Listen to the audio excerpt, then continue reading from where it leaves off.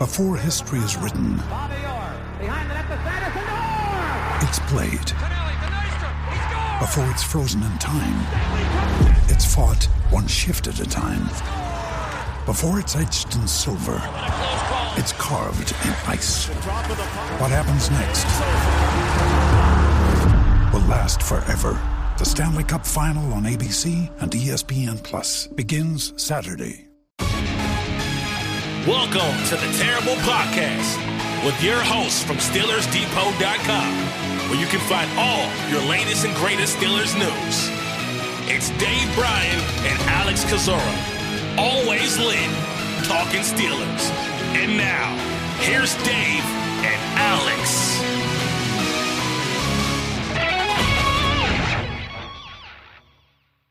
Welcome to the Terrible Podcast, Season 14, Episode 93. He's Josh Carney. I'm Alex Kozora, SteelersDepot.com. Thanks for being back with us here this Friday. Steelers Nation, Dave Bryan still on vacation up in Boston right about now, visiting Steelers Depot team member Joe Clark. And so he's having a good time. They went to Fenway, took a tour of the ballpark yesterday. So Josh Carney, as always, is filling in throughout the week here. Dave should be back on Monday, I believe, but Josh is here. And we really thank you, Josh, for hanging out with us and filling in again. Yeah, thank you for having me on. Yeah, it's kind of funny hearing Dave say 42 degrees is cold. You and I, this is a great spring day. Yeah. Dave's over here acting like, Jack Nicholson in the, what movie was that where he was freezing? Oh, don't ask me about movies. I know we're awful with it, but yeah, Dave's acting like it's below freezing. So that got a good chuckle out of me. For sure.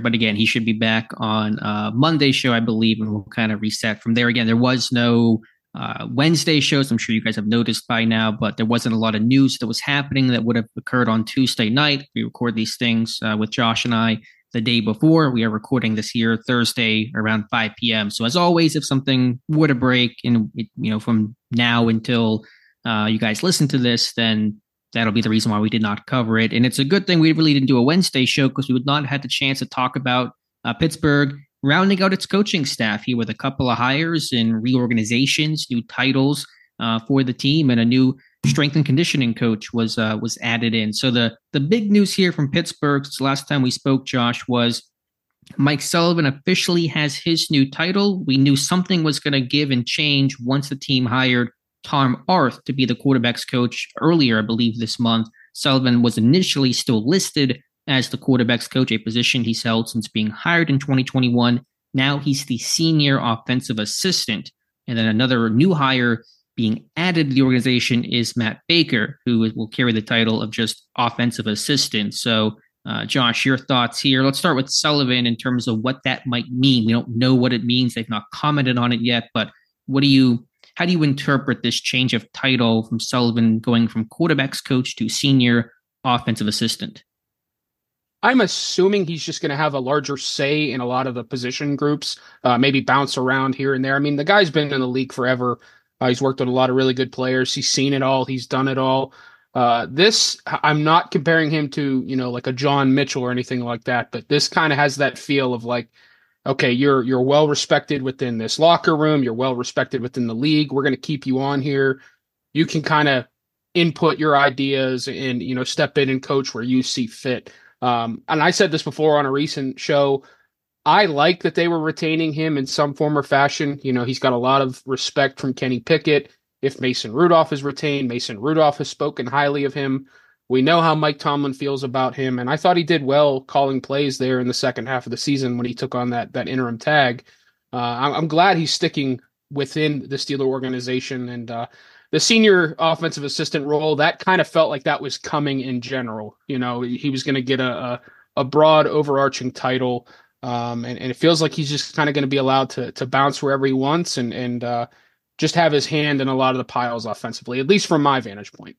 No, I think you're right. And I agree. I'm happy that Sullivan stayed. And I saw a lot of avenues in which he could leave. He interviewed to become the OC for the Raiders and for the Saints. And I just think if you're Sullivan, I don't know where he stood contractually, but if he wanted to go, the team might have been able to oblige, because if you don't get any consideration to remain the OC after I think you called a decent back half of the season games overall, I thought his play calling was fine and an improvement over Matt Canada, to get no consideration there. And then lose running the quarterback room to this kind of vague catch-all offensive assistant title, I wouldn't be too happy about that personally, but I'm glad he's there. I think he's a good coach. I think he's got a good track record. Players have spoken highly of him. Rudolph, as you mentioned, Eli Manning's vouched for him in the past. Now, what does this title mean? Again, hard to say. Typically, when the team releases their upcoming year's media guide, there'll be some sort of explanation for what that role may entail. It's broad in general, but a little bit more than just the actual title. I assume it's just going to be kind of what you said, just helping where help is needed. And in terms of game planning and tape study, he may handle a certain project from week to week and just kind of be another voice in that room. So some have said this is a promotion. Again, I can't speak definitively if it is or not. I don't really view it as a promotion, though, when you no longer get to run the most important room of the team, the quarterback room, and now you're just this catch-all assistant. To me, that's not a promotion. That's a demotion. You kind of seen that happen in the scouting staff as well. You look at Phil Kreidler, Kelvin Fisher. They had more official titles, and then when Omar Khan came in, they became senior scouting assistants, and less so of what they were, what their titles were before. So, what that role will be and how they will all work together, we'll see. But to your point, I'm happy that Sullivan is staying. Yeah, and I hope out of this he got some sort of raise. Maybe it's not a promotion as far as responsibility goes, but I hope that the Steeler organization kind of took care of him a bit and gave him a little bit of a raise, considering the role he took on in the middle of last year after Matt Canada was fired. And then obviously, as you mentioned, he had an opportunity to look elsewhere for jobs. You mentioned Vegas and New Orleans. Obviously, those didn't work out. And I don't want to say Pittsburgh was the final landing spot for him, like he had no other options. But I do hope that the Steelers, in giving him this senior offensive assistant role, gave him a bit of a raise, just considering what he had to do last year and how respected he is. Yeah, maybe. I mean, they could have just reworked the title. I don't know for sure where he was at contractually. If he was under contract and just trying to leave may have been more of an issue, unless he was going to get a promotion, like becoming the OC somewhere, which did not occur. I would say generally and typically in Pittsburgh, the coordinators sign 3-year deals. We know Arthur Smith got a 3-year deal. I know Terrell Austin only got a 2-year deal, but there may be an age component to that where he wanted to do 2 years. And typically, positional coaches will get 2-year contracts. I know Eddie Faulkner's been getting 2-year deals pretty repeatedly to run that running backs room. So if Sullivan was hired in 2021, that means he had a 2-year deal from 21 and 22, probably re-upped on a 2-year deal for the 2023 season. So I think there's a educated guess will be he's extended through or signed through 2024. So I wonder if he's going to be with this team post 2024. My guess, and it's a complete guess with the whole season ahead of us, is that he will not be with this team in post 2024 for the 2025 season. But that's just a guess. But that's my read of it, is that the Sullivan didn't have any other great alternatives. They still valued him. They didn't value him enough to keep him as the quarterback's coach, and that says something. For sure. Yeah. You could be spot on that maybe he's a little upset he's not running the quarterback room at this point, getting passed over for a guy much younger with less experience and less of a reputation. Right. But Sullivan has always seemed like the ultimate professional. I don't think this is going to be an issue, and I'm just thrilled he's still on the offensive staff. I think his resume, his reputation within the NFL, and his standing within that quarterback room from a respect standpoint can go a long way. Yeah, I don't think it's going to be an issue in that room. I don't think Sullivan's going to create waves. No. He's Army background. I think he understands about playing your role and doing your part. But you have to wonder if he had an honest conversation, if he's happy with how this offseason has gone. My guess, and again, just a guess, is probably not. Some people have said the coaching staff, they've expanded the coaching staff. They have not. Last year they had 10 offensive coaches. This year they currently sit at 10 offensive coaches. Now, could they add somebody and hire somebody else? Certainly that's possible. And I think it's important to note as well, the turnover. They've turned over half that room. There's been 5 people have exited, including Matt Canada, and 5 new hires have been made, including Matt Baker, offensive assistant, who was not officially announced by the team, but posted on the front office page of Steelers.com earlier this week, I believe on Wednesday. So Baker's a guy that we're all kind of learning more about. He's got a ton of ties to Arthur Smith and even some kind of pseudo ties to Tom Arth, the new quarterbacks coach. With Baker, he was teammates with Arthur Smith at North Carolina in college. Baker was a quarterback, Smith an offensive lineman.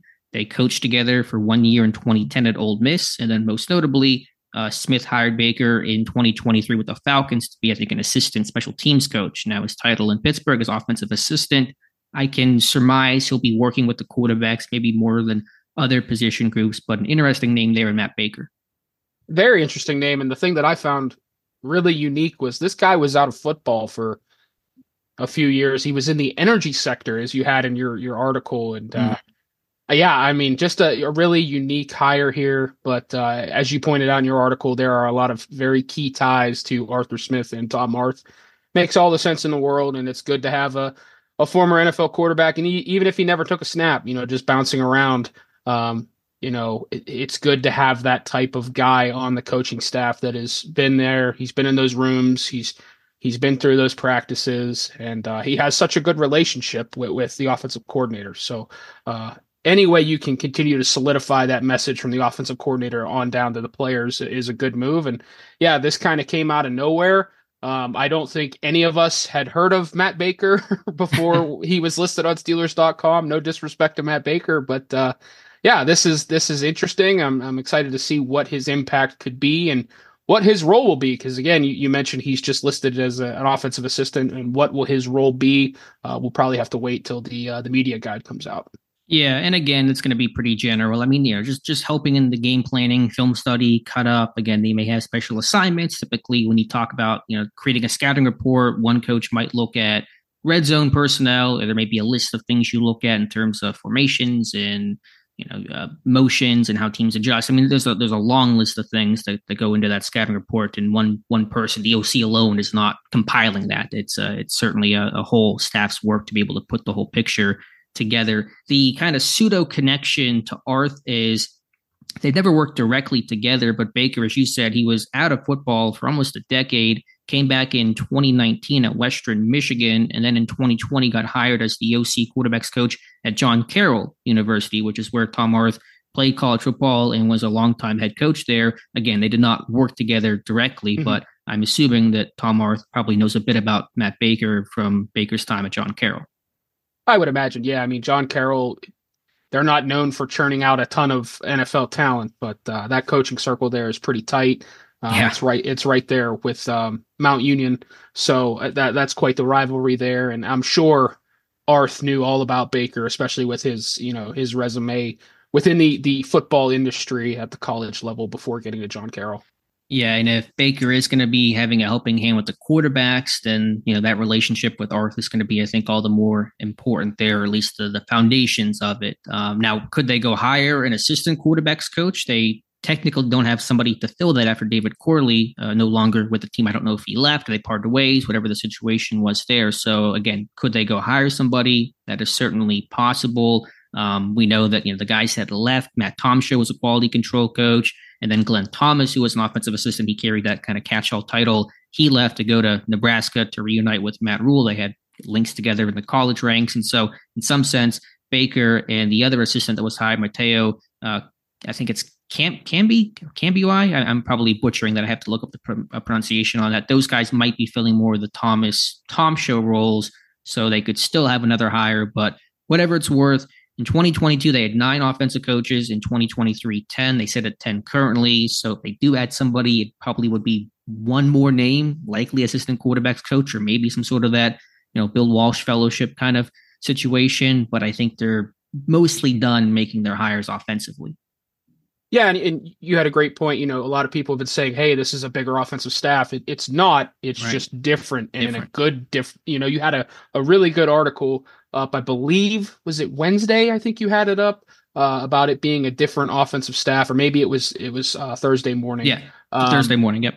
Okay, so, yeah, I mean, it feels like a more modern offensive staff at this point. You've got younger minds.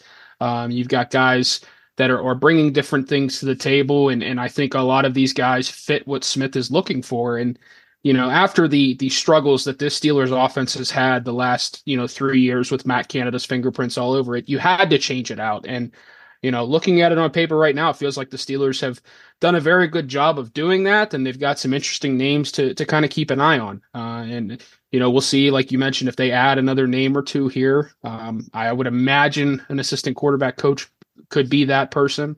But yeah, it's not a bigger staff. It's just different, and different in a good way.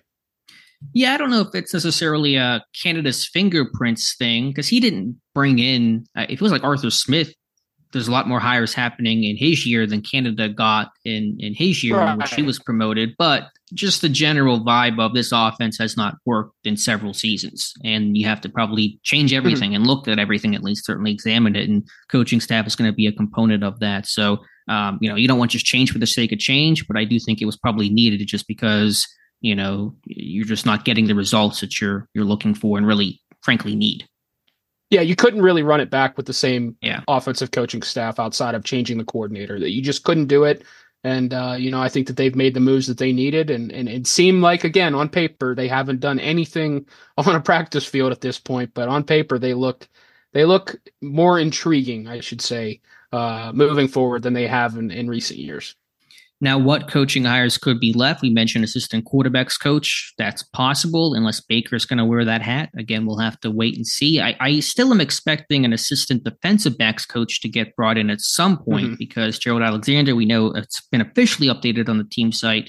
He has left for the Raiders to take the safeties coach job there with Antonio Pierce. And they have had two DBs coaches for, I guess, since trying to think back when that started. I think Terrell Austin, I guess, technically with Tom Bradley in 2019, even though Austin was the assistant, but you could, on the field, he was running that room. Like Bradley was clearly no longer in charge. But then, since then they've had always at least one assistant. So I assume they're going to hire somebody, or at least have somebody in mind to help out Grady Brown.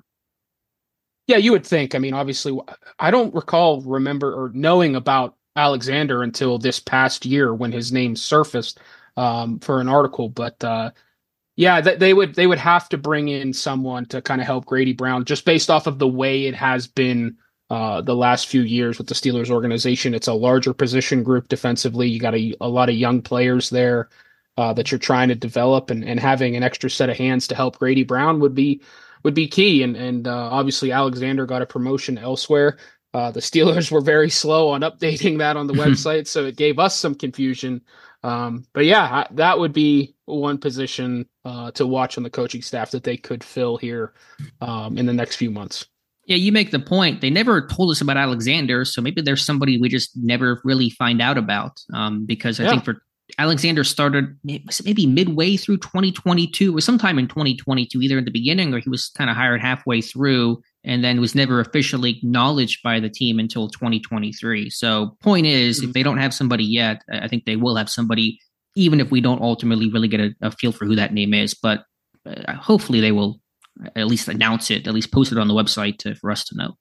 Yeah, because Alexander followed Flores, correct? Because he was in Miami with him, or I think you're right. There were ties to Flores somehow, and we never heard about him until this past season. It was like, oh yeah, assistant DB coach. It's like, wait a minute, when did that come up? But we'll see if they replace that fill that hole there. But as I said, as offensively as we sit here right now, I like the coaching staff in general. They made some solid changes, and it feels refreshing for the Steelers right now.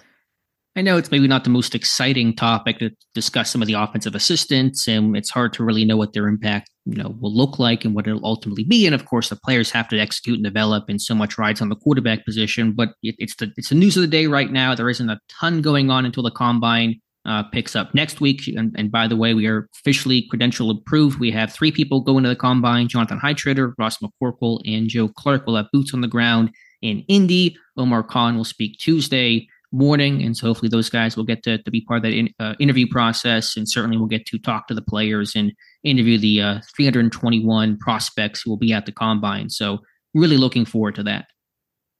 For sure, yeah, it's always a great time to get that info from the combine, and I'm excited for Ross to get that experience. I know Joe and Jonathan have done it before, but I think Ross is going to have a blast there in Indy. For sure. You mentioned that the team was slow to update the Alexander departure.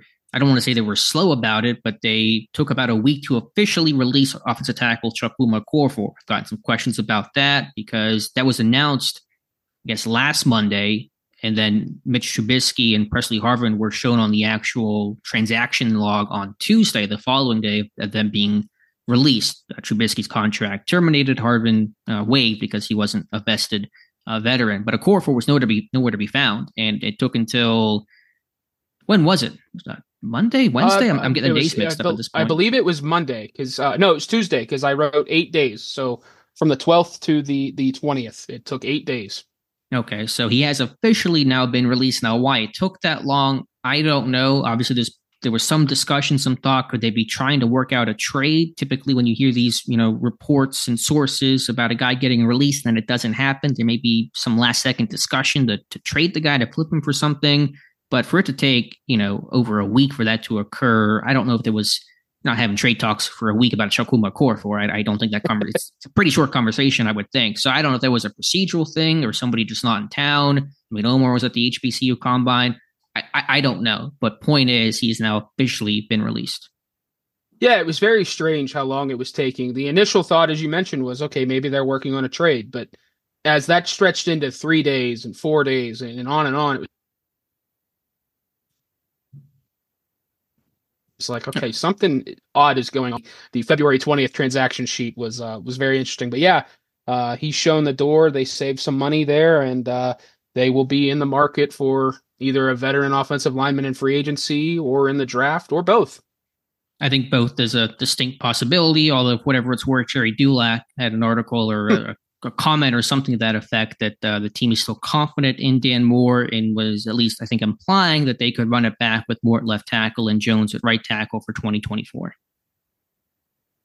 Yeah, his words were they have their starting tackles, and that was in a chat to readers yesterday, Wednesday. So I know that ruffled some feathers, but yeah, that seems to be the vibe Dulac is getting. But we know, and I think everyone else knows, that the Steelers have a need along the offensive line and specifically at tackle still.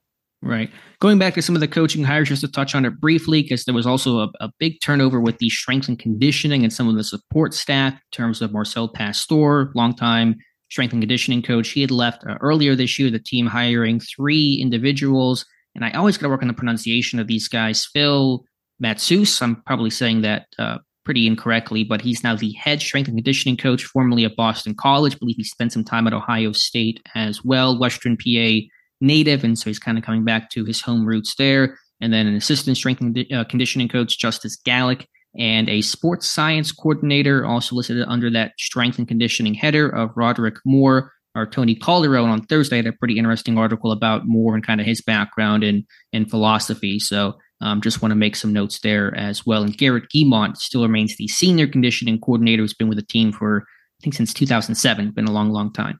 Mm-hmm.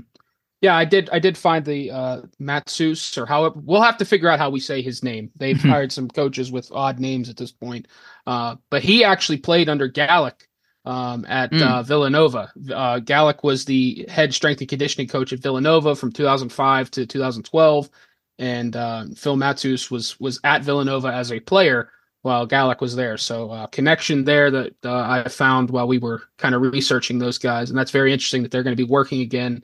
This time with Matthews as Gallick's boss. So, but yeah, good to see the Western PA guy come home. Matthews was born in Beaver and then moved to Greenville and went to Greenville High School in Mercer County. So, yeah, local boy comes home. It's a cool story. For sure. All right. Some other news here. That was kind of the biggest headline overall. Some things that came across the wire on Thursday, according to ESPN's Adam Schefter and Jeremy Fowler. The Kansas City Chiefs are signing Matt Araiza as their offseason punter. Tommy Townsend, their star punter, a pending free agent. So we'll see if that means Townsend is on the outs or not. But Araiza has been talked about a lot in Pittsburgh circles for, obviously, especially once a team released Presley Harvin, but even before then about, the punting ability that he had. A really exciting punter out of San Diego State known as the Punt God, drafted by the Bills, had the sexual assault allegations, gets released. The story appears to be untrue, kind of unravels. Charges and everything kind of drops, lawsuits against him, kind of exonerates him of any wrongdoing. Had a workout with the Jets, but had been left unsigned until Thursday, when the Chiefs reportedly were in the process of signing him. So I know some Steeler fans are very upset about that. They're missing out on Matt Araiza. Yeah, they are. And, obviously his name was cleared of any wrongdoing in that incident. And obviously he was sitting there on the street as a free agent this entire time. And, fans were clamoring for that guy even when Harvin was on the roster. And then the Steelers made that move to release Percy Harvin, and Matt Araiza's name continued to gain steam. I believe Pat McAfee mentioned him as, a potential fit for the Steelers. And obviously, that has not happened. The Chiefs jumped at that opportunity to maybe save some money at the punting position and get a guy who might be a bit more talented than Tommy Townsend. Tommy Townsend will be on the free agent market as an unrestricted free agent. He's one of the best punters in football, and the Steelers have a need. So they're I'm not trying to say there's anything going on there, but there could be a connection. But yeah, Araiza signing with the Chiefs on Thursday, that certainly has many Yinzers upset.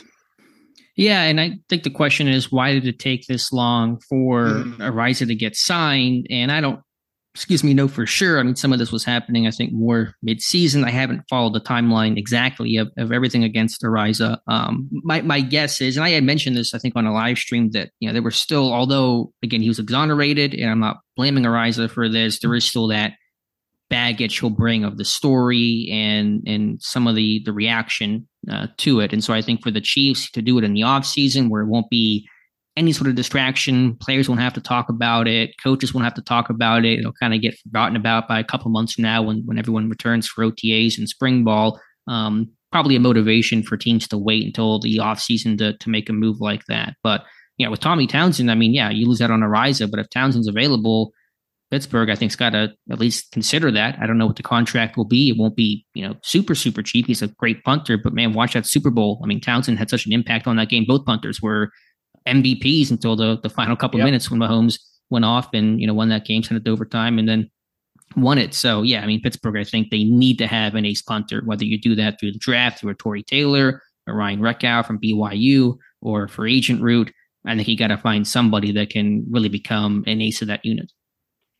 Yeah, I just looked it up. Matt Araiza last worked out with the Jets in May of 2023. So he didn't have any workouts during this past season. And I think it was mid-season where he was officially cleared. So unclear why it took so long for him to land a job, but happy that he has got a shot in the NFL again. Unfortunately, it's with the Chiefs. It feels like the rich get richer. But on the flip side with Townsend, I did look up the highest paid punter in football right now makes just over 3.6 million on average. So that's not something that's going to break the bank if that's what Townsend's looking for. And he's certainly got the track record in the NFL as one of the best punters, and just put on that Super Bowl. I mean, he was absolutely fantastic the way he was able to flip the field and pin those guys deep. Who is the highest punter? Did you have the name in terms of who that was in association with the salary? Let me pull up the link again. AJ Cole. I'm just trying to think about Fox, Dixon. I don't know who's all gotten deals done and who's got deals coming. Yeah, Michael Dixon in Seattle, $3.674 million. So okay, and he signed a 4-year, $14.5 million extension in June of 2021. So he's been the highest paid punter for 3 seasons now, and that market really hasn't moved. So we'll see. I mean, Townsend probably will surpass that on the free agent market. I mean, he's an absolute weapon. He was a captain for the Chiefs, all of that. So we'll see. But that takes away one landing spot for Townsend and might open up one even larger in Pittsburgh. Yeah, I mean, if Dixon has been the highest paid punter for multiple seasons, then I think Townsend's going to look for, not just to edge past that number, but I think, maybe I'm just guessing, but in that 5 million type of range to really truly reset the market. And I don't know what punters might be available, or I shouldn't say available, but in terms of pending free agents who might get re-signed. I was looking at Ryan Stonehouse in Tennessee because he's been among the NFL's best and he's still under contract, I think, through the next year or two. So again, we'll see. I know today's show's not the most exciting top line topics of coaching staff and punters, but it's what we do around here.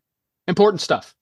And listen, people really wanted Matt Araiza to come to Pittsburgh, and I wouldn't have been mad about it. I'm not losing sleep over him not coming to Pittsburgh. But I think the broader and bigger point that I probably would agree with Steeler fans is they got to find an ace punter. You've seen the benefit of having an ace kicker. You got to find a punter that can flip the field.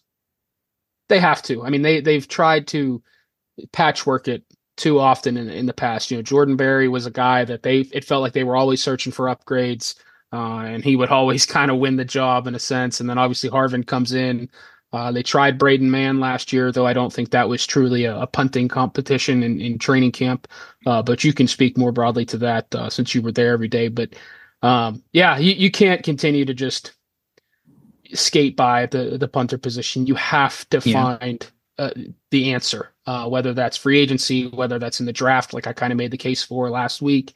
You have to do it, and you don't have to look any further than the last four teams that were standing in the playoffs. They all had solid punters. The Super Bowl, as you mentioned earlier, punting changed that game until Patrick Mahomes just took off and went into MVP mode. So I'm not losing sleep over Matt Araiza. His agency made it sound like he had a few offers in their statement.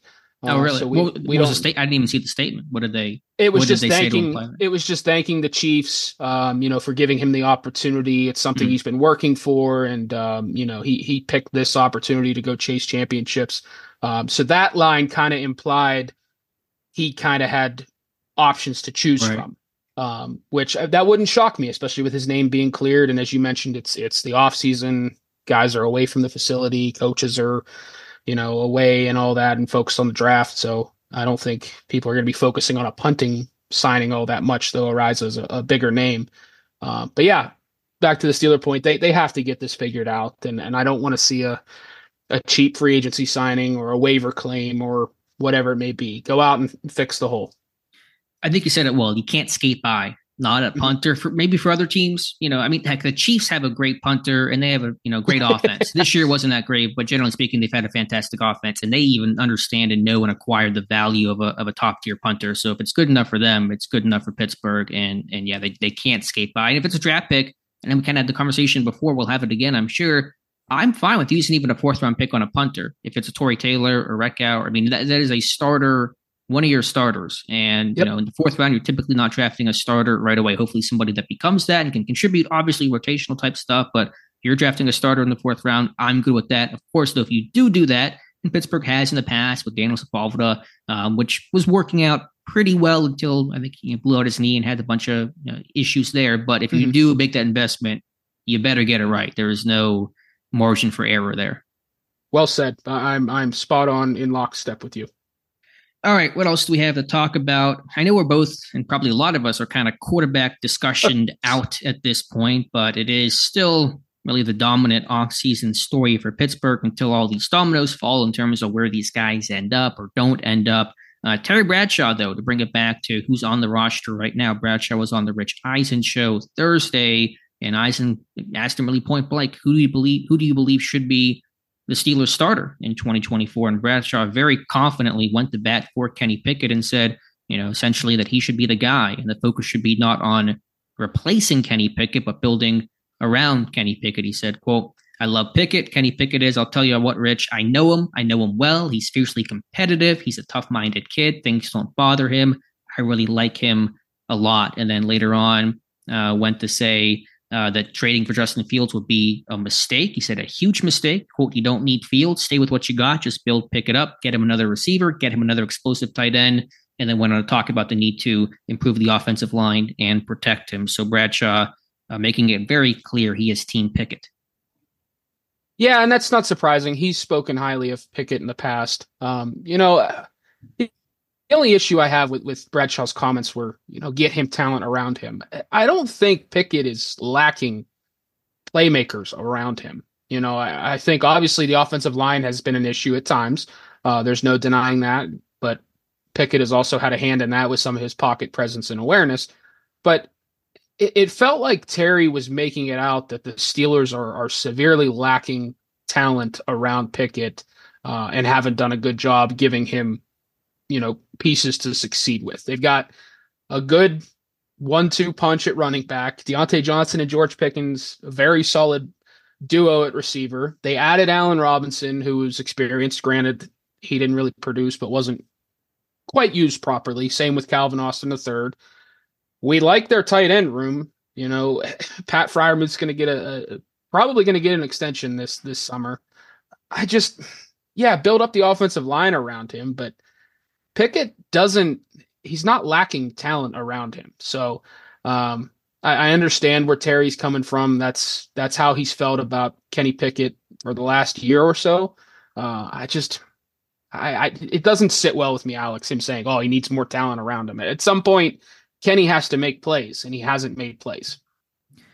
Yeah, I mean, I can sympathize with Bradshaw's comments. I mean, he's a guy that was a first round pick that struggled his first couple seasons and got benched. And I'm sure there were some people in 1971, even early parts of 1972, wondering if Bradshaw would ever be the guy if it was time to move on and go find somebody else. So not that I'm calling Pickett Bradshaw, and obviously the Steelers are rebuilding their roster and they're not, analogous situations, but I think that's probably the perspective that Bradshaw approaches this with. And I also understand that, again, mentioned this on the last show, Pickett, to be fair to him, really did not have a run game throughout the first 8 weeks of the season. And even when it got going, he still needed to play better. And it wasn't, where the run game got going and he was amazing. But I do know that was a stress and a strain because the run game did not find its footing until the back half of the season, of which Pickett missed the majority of that. So, I mean, I do think that's one aspect with this run game, this offense. They have to start much faster, and Pickett's involved in the fast start, but just the run game itself, they can't, just be stuck in the mud for the first half of the year as they were in 2022 and 2023, because that is going to impact the quarterback play. 100%. Yeah. This past season, I mean, the run game was awful to start the year. They had no run game against San Francisco and had to abandon it pretty quickly because the defense couldn't stop them. And then it just kind of snowballed from there. But yeah, I mean, I think that this offense has to start faster. Arthur Smith has to have a game plan that allows them to get off to fast starts. And Kenny Pickett has to be able to execute. There was the discussion there at one point in the middle of the season that plays were there for Pickett to make in the passing game, and he wasn't making them in Matt Canada's system. So, I don't want to place all the blame on Kenny Pickett. That's not what I'm trying to do, but he's also not absolved of some of that criticism, or have, sort of, I don't want to call it a crutch, but an argument for him not having talent around him, so he's not in a position to succeed, which felt like what Terry was trying to do. Yeah, and so it's just interesting though to get Bradshaw's perspective and his input, and you don't see a lot of people, especially in the media, backing Kenny Pickett. I think most of, maybe I don't know what the percentage is, but a lot of them are more intrigued by going to get a Justin Fields or Kirk Cousins or Russell Wilson or Mason Rudolph and allowing him to be the starter. There aren't many out there who are really banging the table to let Kenny Pickett develop. And so for Bradshaw to say that, I think it's pretty notable. Yeah, and there were the comments today from on Thursday from Tim Hasselbeck. I was considered pro-ready coming out. He had more than 50 career starts in college and 24 starts into his NFL career, and we're not seeing it. So that might be the argument against him, but I think Pickett should get the first half of 2024 with Arthur Smith, with a reshaped offensive line, whether that's adding an offensive tackle or an upgrade at center. Let him get an opportunity with Arthur Smith. And I think you had it earlier in the week. The national media and even most of the local media is driving this infatuation with Justin Fields more than the Steelers might be. From the Steelers' perspective, it's Kenny Pickett and insert veteran X quarterback here for a competition and a trade for Fields like we've talked about. Kenny Pickett would not be starting. He would be the backup. So, right. I appreciate Terry's perspective because, like you mentioned, he went through struggles as a first-round pick. He got benched. He kind of butted heads with Chuck Noll very famously, and things turned out for the better. But we'll see if that happens with Kenny Pickett now that he has a new offensive coordinator in Arthur Smith. Right. So interesting input there. And the conversation will continue kind of recapping the quarterback talk since we last had the podcast on Monday. Chad Johnson, Ocho Cinco, whatever he's going by these days, says a little birdie told him that Russell Wilson was going to come to Pittsburgh. Is that true? Who the heck knows? I guess we'll see. Didn't provide any other evidence behind that. Justin Fields did an interview with the St. Brown brothers for the 33rd Team podcast, and he says he wants to stay in Chicago, wants to remain a Bear, does not want to be traded, but also said, whatever happens, keep me, trade me. I just want this to be over. He just wants a decision and some clarity on his future, which is understandable. So what would you expect him to say is kind of what the retort some people have said. Of course, he would say that. I don't know. I mean, he unfollowed the Bears, so he's kind of maybe shown some, I don't know, strong arming or some discontent, although he claims he just didn't want to see their feed on vacation. I don't know how much the Bears are talking about drafting Caleb Williams and trading Justin Fields. I don't think the Bears official account is doing that, but all right, we'll go with it. And he was also, I think, pretty candid throughout that whole interview. He wasn't like, super player speak and buttoned up and I'll just say all the right things. He was, I think, pretty honest overall. So I think he's genuine when he wants to say he wants to stay in Chicago, but I think he's also, obviously genuine when he says, I just want to know where I'm going. Am I staying? Am I going? Just let's figure this thing out. He will probably have to wait a bit longer. Yeah, and I don't blame him. As a player, you want to feel wanted, and it feels like a majority of the fans, at least that I've seen online from Bears fans, is they're excited for Caleb Williams. They're ready to move on from Justin Fields.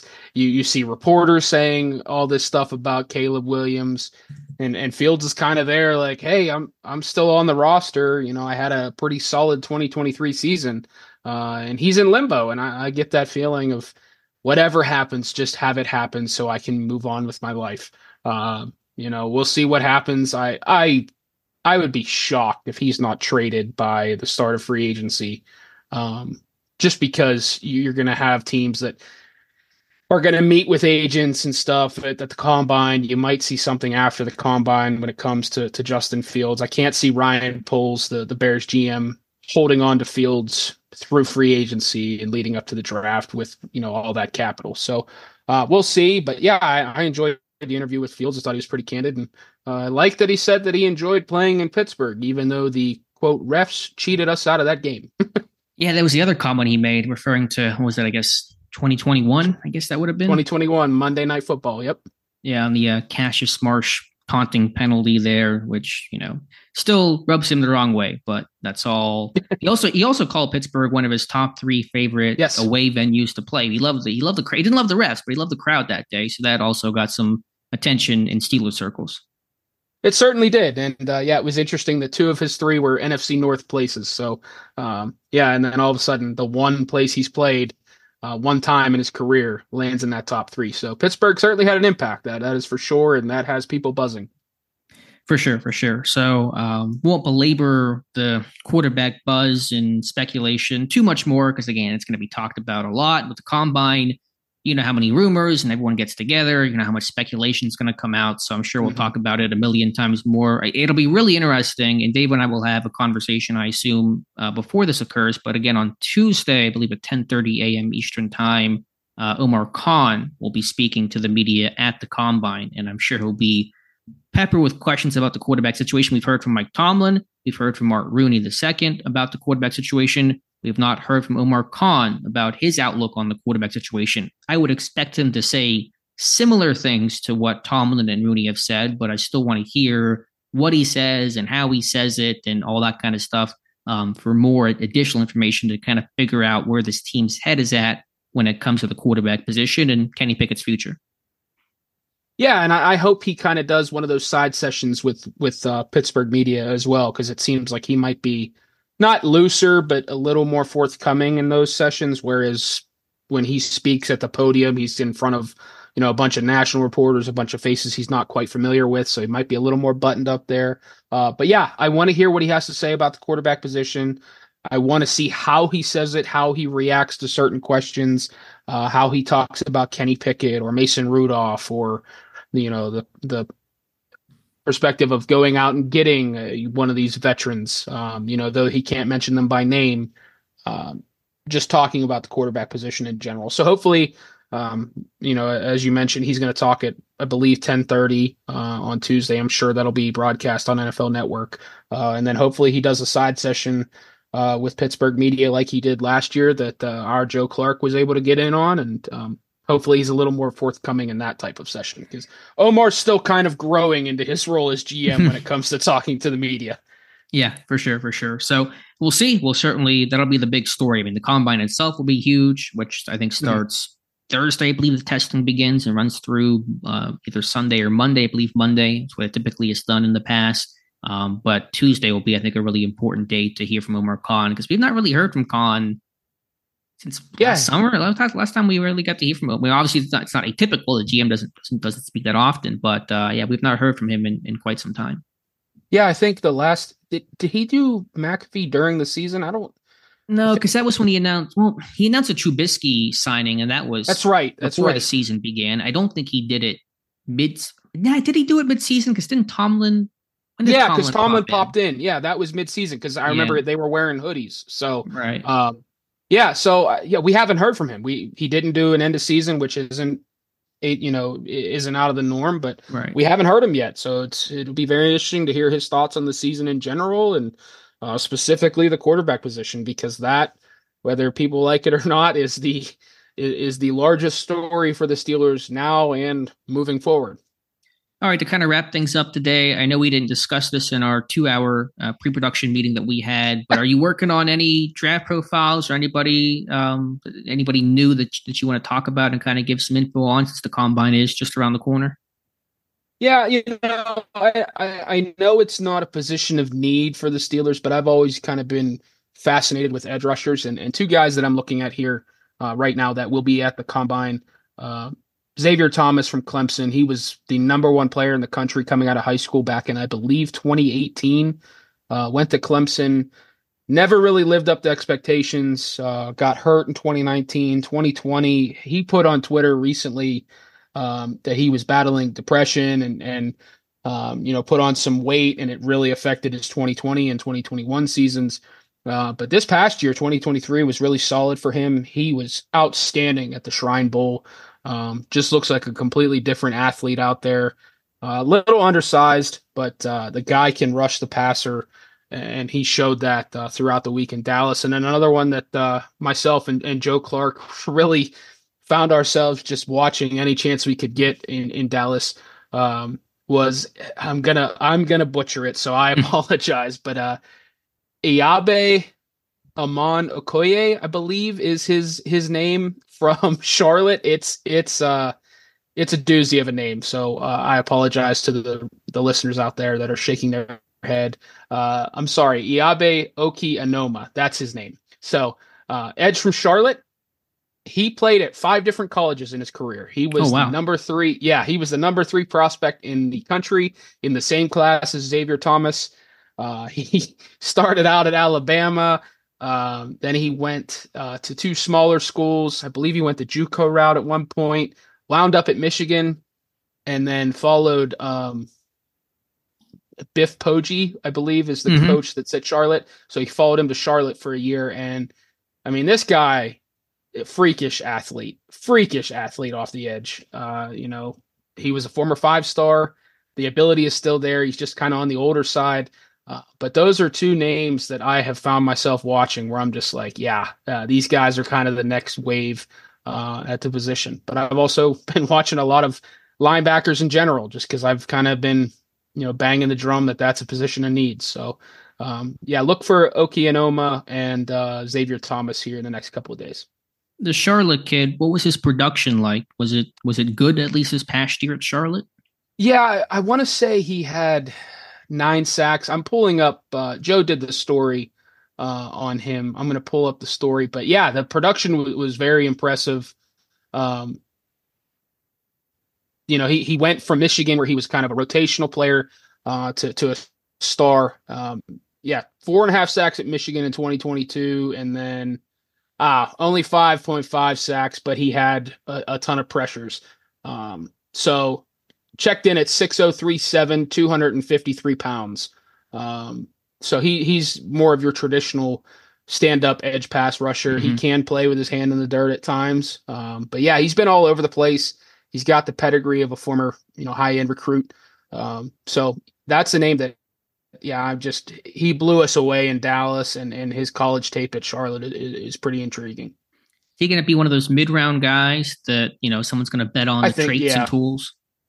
I think so. 4th, 5th round is kind of, I have him pegged in the 4th right now, but I do think that 4th, 5th round, maybe some of those questions about, hey, why did you move around so much in college he's going to be asked that at the combine. I mean, he's going to have an answer for that.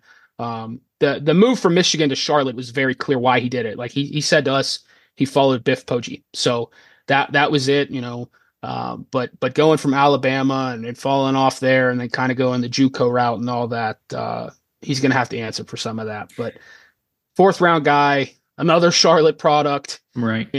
I think he's going to have a nice career. And apparently be a great combine too, if he's testing the way that he kind of maybe projects and was kind of thought as that top recruit out of high school. Yeah, I think you're going to hear a lot of buzz around his name coming out of Indy here in the next week. I think him and Xavier Thomas are going to blow up the combine when it comes to just some of the athletic numbers that they put up. I fully expect their relative athletic scores, or RAS as everyone knows it, to be sky high. For sure. So good thought to watch for. Maybe not the biggest need for Pittsburgh, but still never know what could happen there. And there may be some value. Pittsburgh has 2 fourth-round picks, so we'll see what they ultimately do with those selections. I was, by the time that this podcast goes up, the report will be up on Spencer Rattler, the quarterback from South Carolina. Again, not that I'm necessarily expecting Pittsburgh to draft a quarterback, but this is a more realistic name to discuss than obviously in the top 3 names, and probably even more realistic than a Bo Nix in the early rounds, maybe even more so than Michael Penix. And Rattler, I think, is a really accurate quarterback, short, intermediate routes. Obviously, he's athletic. He can extend the play. He keeps his eyes downfield. He's got a compact, fluid motion. I think the upper body mechanics are sound. I think he did get better throughout his college career. Obviously, it was a little turbulent going from Oklahoma to South Carolina and just kind of the ups and downs of his career. But I did think he improved throughout. The ball placement's really strong. Some people have said he's got a really big arm and the arm talent's like overwhelmingly good. I didn't see that. I don't think the velocity is fantastic. I don't think the zip is there to really drive the football. Some of the far hash throws he tried to make were undercut and jumped. He's got to be more consistent with his decision making and not locking onto some reads. He can, scan and go through full field reads, but he will sometimes lock onto that primary target and miss underneath zone defenders. You watch the Clemson game from 2022, just 3 miserable interceptions, all because of that reason. So I think he's, more developmental. He's got to be a more consistent quarterback. There are some intriguing kind of tools and traits, and again, the accuracy is one of his better strengths to his game. So I think he'll be in that day 2 conversation. Where on day 2, it's hard to say, maybe a bit more 3rd round, but interesting guy with an interesting backstory. Yeah, and you mentioned those far hash throws. That's kind of what he struggled with at Oklahoma. He was coming out of high school. He was on that, I think it was a QB1 Netflix show. He was a big star in high school, 5-star recruit. He lit it up at the high school level, and then he got to college and was like, oh, maybe my arm isn't the best. And he had to learn the hard way. But yeah, I think that from 2022 to 23, just watching him live at South Carolina, it felt like 2023, he took that step forward. Seeing some of the highlights from the Senior Bowl, hearing from, guys that were down there, including you and Jonathan and all that, what you saw from him, it's intriguing. And he's kind of that QB2, QB3 developmental guy at the next level for a few years, just based off the pedigree that he's had and the experience that he has at the college level. So definitely looking forward to reading your report on him. He's been a guy that I've kind of circled as a potential option for the Steelers if they went the draft route. Right. No, I didn't go to the Senior Bowl, but I wish that I did because he was the MVP right. there. That's right. Yeah. Oh, yeah, I had been going, but I know there were some good reports down there. I mean, I know at both the Shrine Bowl and Senior Bowl, the quarterback rooms overall were not getting glowing remarks. I think it's hard to be in that situation there with new guys, new playbook. You have no chemistry with any of these receivers and new coaching staff. I mean, I think more often than not, I'm never really surprised when a quarterback doesn't look great in that environment. I mean, it's 3 days of practice. It's a game. I mean, it's not really conducive to, I think, quarterback success. But, I mean, Rattler seemed to be one of the better ones and was the Senior Bowl MVP. So that's worthy, I think, of noting when a guy can excel in, I think, difficult circumstances like that. Yeah, it was QB1. Forget what the tagline was, but QB1 was that Netflix show. And he got suspended, I think, right at the end of his senior year. That was a big controversy. Still no clarity on what it was. He was not suspended from school, and there was nothing on his permanent record. It was just suspended from the football team for some sort of district code violation.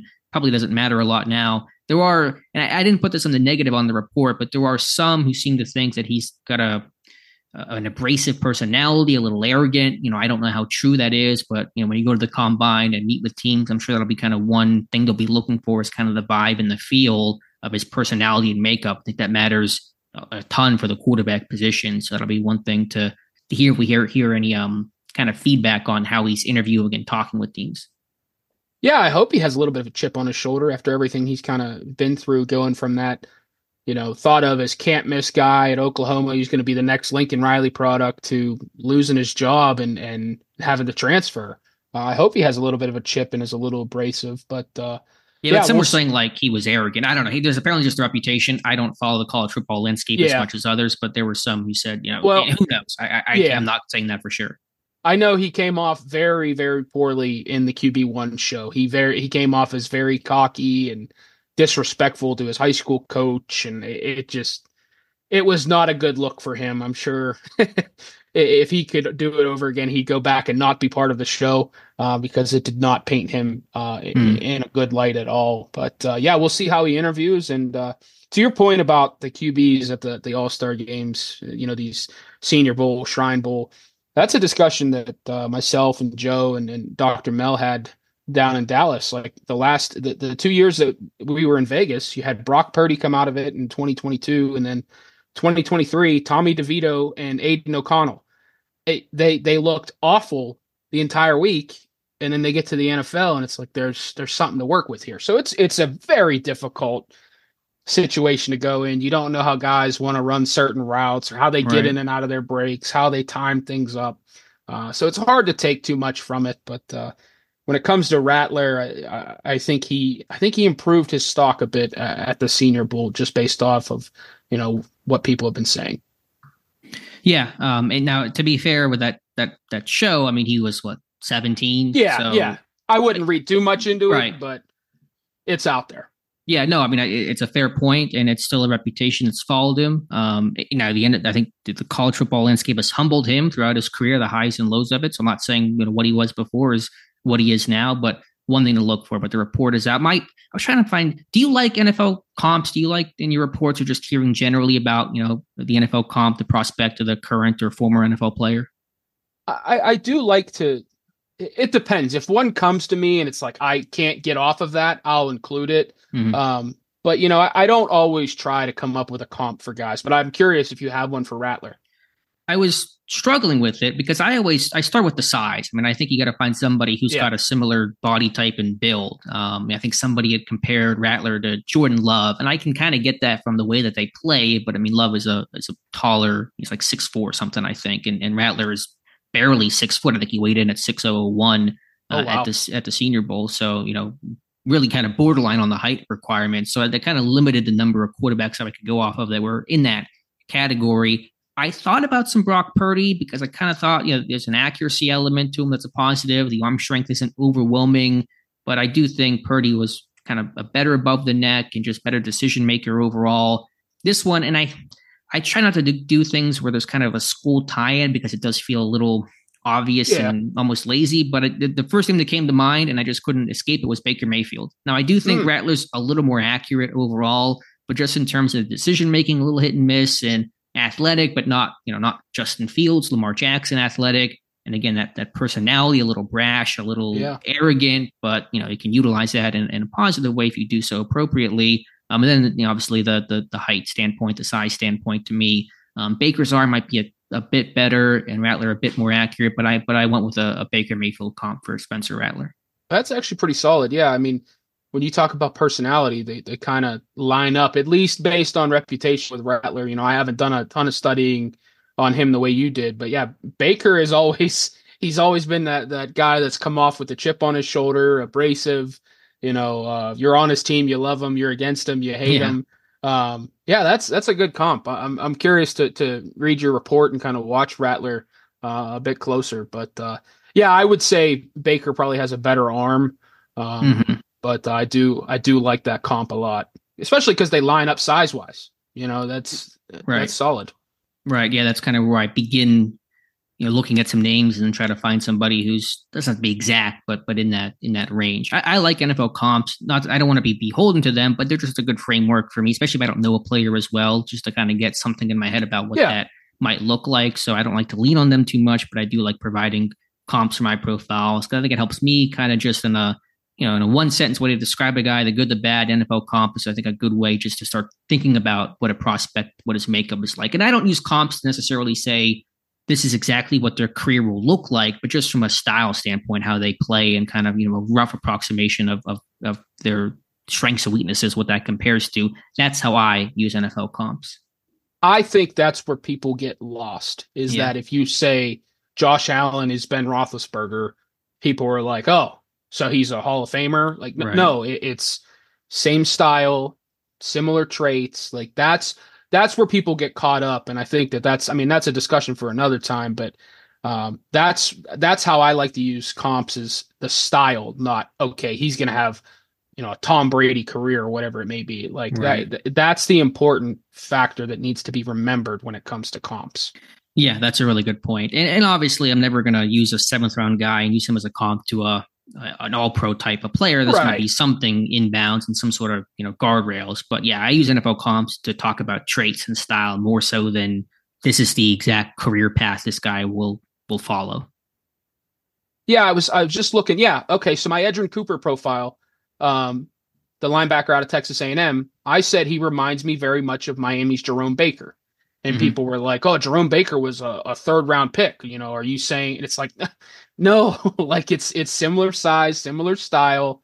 And Baker has turned out to be a good pro, but I'm not saying because I comped Cooper to Baker that he's going to have Jerome Baker's career be a 3rd round pick and all that. It's just style, and people forget that. So they see name and say, okay, right. You're saying Edgerrin Cooper is hypothetically Ryan Shazier, so you're expecting a all-pro caliber linebacker.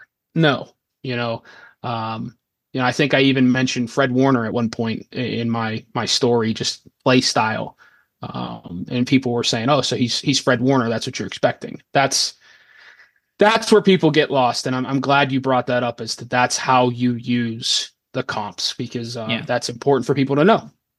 You're right. Yeah, it is. And so we'll do that. And we're already up to, I think, around 100 draft profiles. And so we're going to try to have the most ever we've ever had in a year for Steelers Depot. I think we did 272 last year. Yeah. So our goal is to beat that. And I think we're already well on our way. Yeah, for sure. The team is doing an awesome job. And I know we've got some new faces that are helping us out this year that are really, really putting together some comprehensive profiles and helping readers learn about these guys. And us and me, myself. Yeah, well, yeah, that too. Learn about all these guys either, that's for sure. All right, Josh, any other final thoughts, any other topics that we did not discuss that we should touch on before we get out of here? No, I don't have anything else, Alex. It's kind of a slow time right now, but things are going to pick up next week with the Combine, and excited to see the coverage that Jonathan, Joe, and Ross provide us. Absolutely. All right. So wrap things up. Again, I believe that Dave will be back for Monday's show. We'll record that during Monday morning, and we'll kind of get Dave's thoughts here and get ready for the Combine. So you can follow Josh on Twitter by Josh Carn. You can follow myself on Twitter @Alex_Gazora. Follow Dave on Twitter @Steelers Depot. You want to send an email to the show, drop us a line. You can do so at theterriblepodcast@gmail.com. Thank you for listening, and we'll talk to you soon.